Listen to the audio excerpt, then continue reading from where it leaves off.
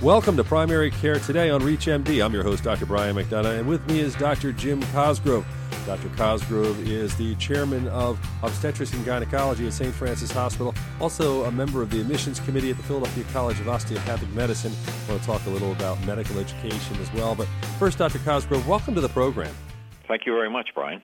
You know, when people talk about primary care, they talk about family medicine, internal medicine, pediatrics, and OBGYN. And a lot of people may not think of OBGYN as a primary care field, but it really is. I mean, obviously, you do surgical procedures and other intensive type things, but you're also on the front lines every day seeing patients. Sure. I think that, of course, OBGYN spend a lot of time actually physically delivering babies, and we spend a lot of time in the operating room. But a fair amount of our time is actually spent in the office. And in that office, we do everything from routine pap smears to diagnosing cancers to abnormal bleeding and a host of other conditions, including birth control, things that actually our family practice colleagues actually provide also. We know we have a lot of physicians all over the world listening to this program, and when you think about health care and the changes that are occurring and what's being done, depending on what part of the country you're in, OB has been hit in different ways. I mean, I remember at one point the malpractice crisis, it was a major issue. You couldn't even find an obstetrician gynecologist in many major cities. Sure, there were specific, actually, states involved. I'm practicing in Wilmington, Delaware, and at the time Pennsylvania had just outrageous malpractice premiums. I had obstetricians calling me up who didn't even know me, asking me if they could come down and work with me in Wilmington, Delaware, just because of the outrageous malpractice premiums that they had to face. When you look at OBGYN as a specialty and its link to primary care and family practice docs, what do you see as the greatest way that an obstetrician can help in the care of their patients, as far as long-term, and are there certain things you diagnose early and you help with? Well, I think that probably the one thing that we provide as obstetrician gynecologists is cancer prevention and screening programs for that. I think that working with our family practice colleagues, I find it important for us in our practice to always do simple things like copy our family practice colleagues on pap smears that we do, or if we take someone to surgery, to make sure that the family practitioner is copied on the operative reports and the pathology reports to keep that continuum between the two groups. On the other hand, I think that there's a lot of opportunity to enhance women's health care in general. For example, if I have someone come into my office that their blood pressure is elevated, I'm not necessarily going to treat that, but I'm kind of a first line, and I'll actually recommend them to go back to their family practitioner to get follow-up for those things. When someone gets pregnant, and we've talked about this a lot with other physicians and other programs, when someone gets pregnant and they develop diabetes during pregnancy or they develop hypertension during pregnancy, often that's a window on what can happen later in life. In some studies have shown it actually can predict diabetes or hypertension as a problem down the road. Sure. Somebody that's a gestational diabetic, we know that diabetes is caused by the human placenta lactogen. That's a hormone secreted by the placenta. And when the placenta is delivered, their diabetes will abate. We have patients that can be on massive amounts of insulin to control their diabetes during pregnancy, and once the placenta is delivered, the next day they're perfectly normal. However, there's about a 50% conversion rate that those folks by the age of 50 will be type 2 diabetics. So that's important for our family practice colleagues to know and to keep them informed that they have gestational diabetes. The same thing with hypertension. We can have, everyone is familiar with preeclampsia, but we can have chronic hypertension that comes into our office that's never been treated and then have superimposed preeclampsia on top of that. After the delivery, the preeclampsia, of course, resolves, but the chronic hypertension doesn't. And after a 6-week postpartum period, we certainly would refer those folks back to their family practice doctor for treatment of their hypertension. If you're just tuning in, you're listening to Primary Care Today on ReachMD. I'm Dr. Brian McDonough, your host. I'm speaking with Dr. Jim Cosgrove. And Dr. Cosgrove, I did mention at the top we were going to talk a little about medical education. And you see people early on, actually you also train them during residency as well, but early on when they're coming out of college. Those of us, we all went down that path at a certain point where we were nervous applying to medical school and going through that process. Being involved on an admissions committee, being involved in that process, what do you look for in today's world? What are we looking for doctors, and what are you trying to try to get the best doctors for down the road?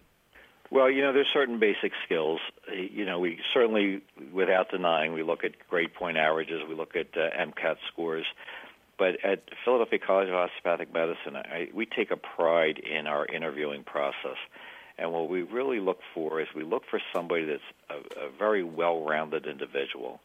We like folks that have had shadow doctors. We like folks that really have done something that's a little bit unorthodox. For example, if we have two candidates and one may have gone right onto a master's degree program and another person played in a rock band or was a waitress for 2 years, we'll tend to take the rock band player or the waitress because they have life experiences that's outside of the academic arena. So really what we look for in our admissions process is really diversity, not just in race and color and religion, and et cetera, but we actually look for diversity in life skills. Many companies, I think, are looking at that, too. Just across the board, they may want a history major, or they may want a political science or an English major rather than necessarily a business major going into business. I think because they're essentially looking at diverse approaches to things and life experiences. I know in my experience, just dealing with physicians, you get to a certain point where you can't really tell who was a great student, nor is it that important if they were a great student if you see them under pressure, performing well, and relating well to their patients.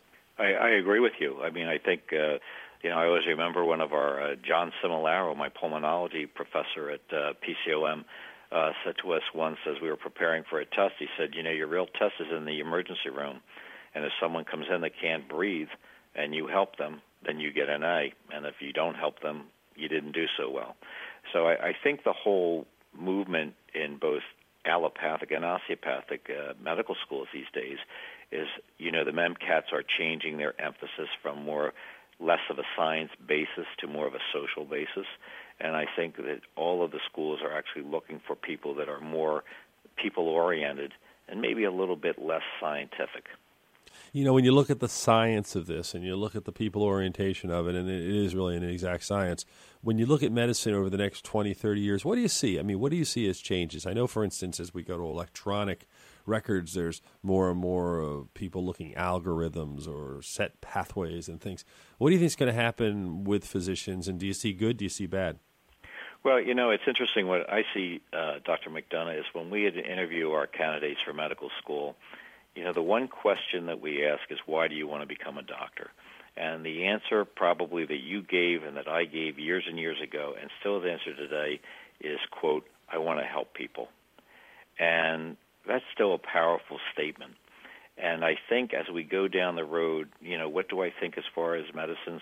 I think we're going to see a lot of ancillary help, a lot of nurse practitioners, midwives, ancillary folks helping out in medicine. But I think the fundamental rule or the fundamental basis for medicine is still going to be, I want to help people. What do you see about the role or growing role of business in medicine, where insurance companies, hospitals, they seem to be aligning, they're aligning with physicians, there are a lot of changes. How do you see that impacting things? Well, I think it's a double-edged sword. I think it's one is we have to face the realities of medicine and the cost of medicine, the escalating cost of medicine. And on the other hand, I think that we still need to remember that we're there to take care of patients, and that's our primary goal. The days of where we let the insurance companies just go ahead and do what they do and we're just going to take care of patients, I think those days are over. Many, many physicians, I think, including yourself, have graduate degrees in business. So we're tying that in more, not for the business aspect, but I think more so that your physicians can actually understand the business of medicine as opposed to just the altruistic benefits from being a physician. Are there things you see happening in the next, again, 5-10 years, let's say, where we're going to be providing better care in the area of OBGYN? Any major advances on the horizon? Continue doing things the way we are from your perspective? I think in OBGYN specifically, we're going to see great strides in the treatment of preterm labor and delivery. Recently, over the last 5 years or so, the 17-alpha-hydroxyprogesterone injections that we give to women that have a history of preterm labor and delivery, we inject them once a week from 16 weeks up to 36 weeks, has drastically decreased the number of preterm labor and deliveries. In OB/GYN specifically, I think we're going to see clearly an advance in prenatal diagnosis of genetic defects, without a doubt. And I think more intrauterine surgery is going to take place. That's going to be diagnosed by the obstetrician gynecologist, but then, of course, referred to tertiary centers for care. So you'll see a lot more intrauterine repair. For example, like spina bifida right now can be done as an intrauterine procedure. I think we're going to see more and more of those types of procedures. We talk about the importance of prenatal care, and clearly everybody in primary care is aware of it. But, not just the prenatal care, but when people are thinking of becoming pregnant, starting to eat healthy and do different things, take different steps, what are those steps you recommend for family docs out there? I think that's a great question, and I think this is really something that's germane to the family practitioner. Folks come to our office they come to us pregnant. Rarely do they come to us and say, hey, you know what, doc, I think maybe next year I'm going to have a baby or whatever. But I think the family practitioners, they see their patients, and they may be the first line where a woman says, I'm anticipating a pregnancy. What should I do or what shouldn't I do? Probably every woman menstruating should be on a prenatal vitamin to begin with.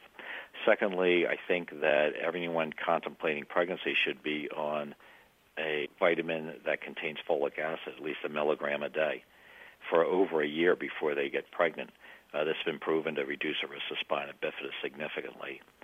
Thirdly, these patients should be counseled by their family practice doctor about decreased alcohol, drug use, of course, smoking, and even just over-the-counter drugs. The rule of thumb is, no drugs, no smoking, no alcohol, and to maintain a good weight and healthy diet probably a year before the pregnancy actually occurs. So when you do all of those things and you try to work with people, it can make a big difference. And I think we all like to hold our hat and hang our hat on, but at the same time, it can get away from you. You may not be thinking about you're pregnant, rushing through a 6-minute visit or a 7-minute visit, as so many people do. They don't maybe ask that question, but I think it's crucial to discuss that, especially if someone is contemplating that. What about risks for young women that you see? Do you pick up things, concerns about anorexia, bulimia, those types of things? Are they in your practice to any extent? Sure. One of the tip-offs for us is someone that comes in with a woman that has amenorrhea or, no periods. And one of the things we always question them about is anorexia or bulimia. We see that fairly often. I think that the family practice folks that are taking a history and find out that their ladies aren't having periods or underweight, et cetera, should probably investigate that. Probably one of the things I think through the guidance of the American College of OB/GYN, one of the points that they really stress now and that really has come to the surface is that every patient that comes into our office, we ask them about sexual abuse or domestic violence. If they answer positive to both of those things, especially domestic violence, then we're obligated to report that and to get them help.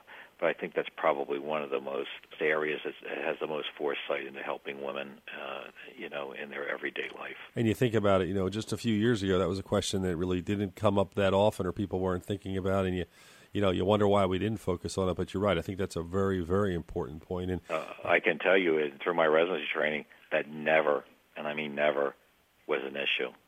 Every once in a while, maybe the sexual abuse would come up, especially with folks that had dyspareunia or some other kind of painful sexual experience. You might delve back into their past and ask them if there was anything, but that was very, very rare that happened. Today, it's one of the benefits, I think, of being in more of an open society, that you actually sit there and say to a woman while you're having painful intercourse, is there anything in your past that you can think of that may have affected you psychologically that resulted from a sexual experience? So it's kind of a nice thing in a way that we can be more open and transparent with our patients than we were 20 years ago. Well, Dr. Jim Cosgrove, we run out of time. I want to thank you for joining and sharing your insights on primary care today. It was a real pleasure having you with us. Thank you very much, Dr. McDonough, and glad to speak with you. This is Dr. Brian McDonough. If you missed any part of this discussion, please visit reachmd.com/primary care today to download the podcast and learn more about this series. Thank you again for listening. Until next time, I'm Dr. Brian McDonough.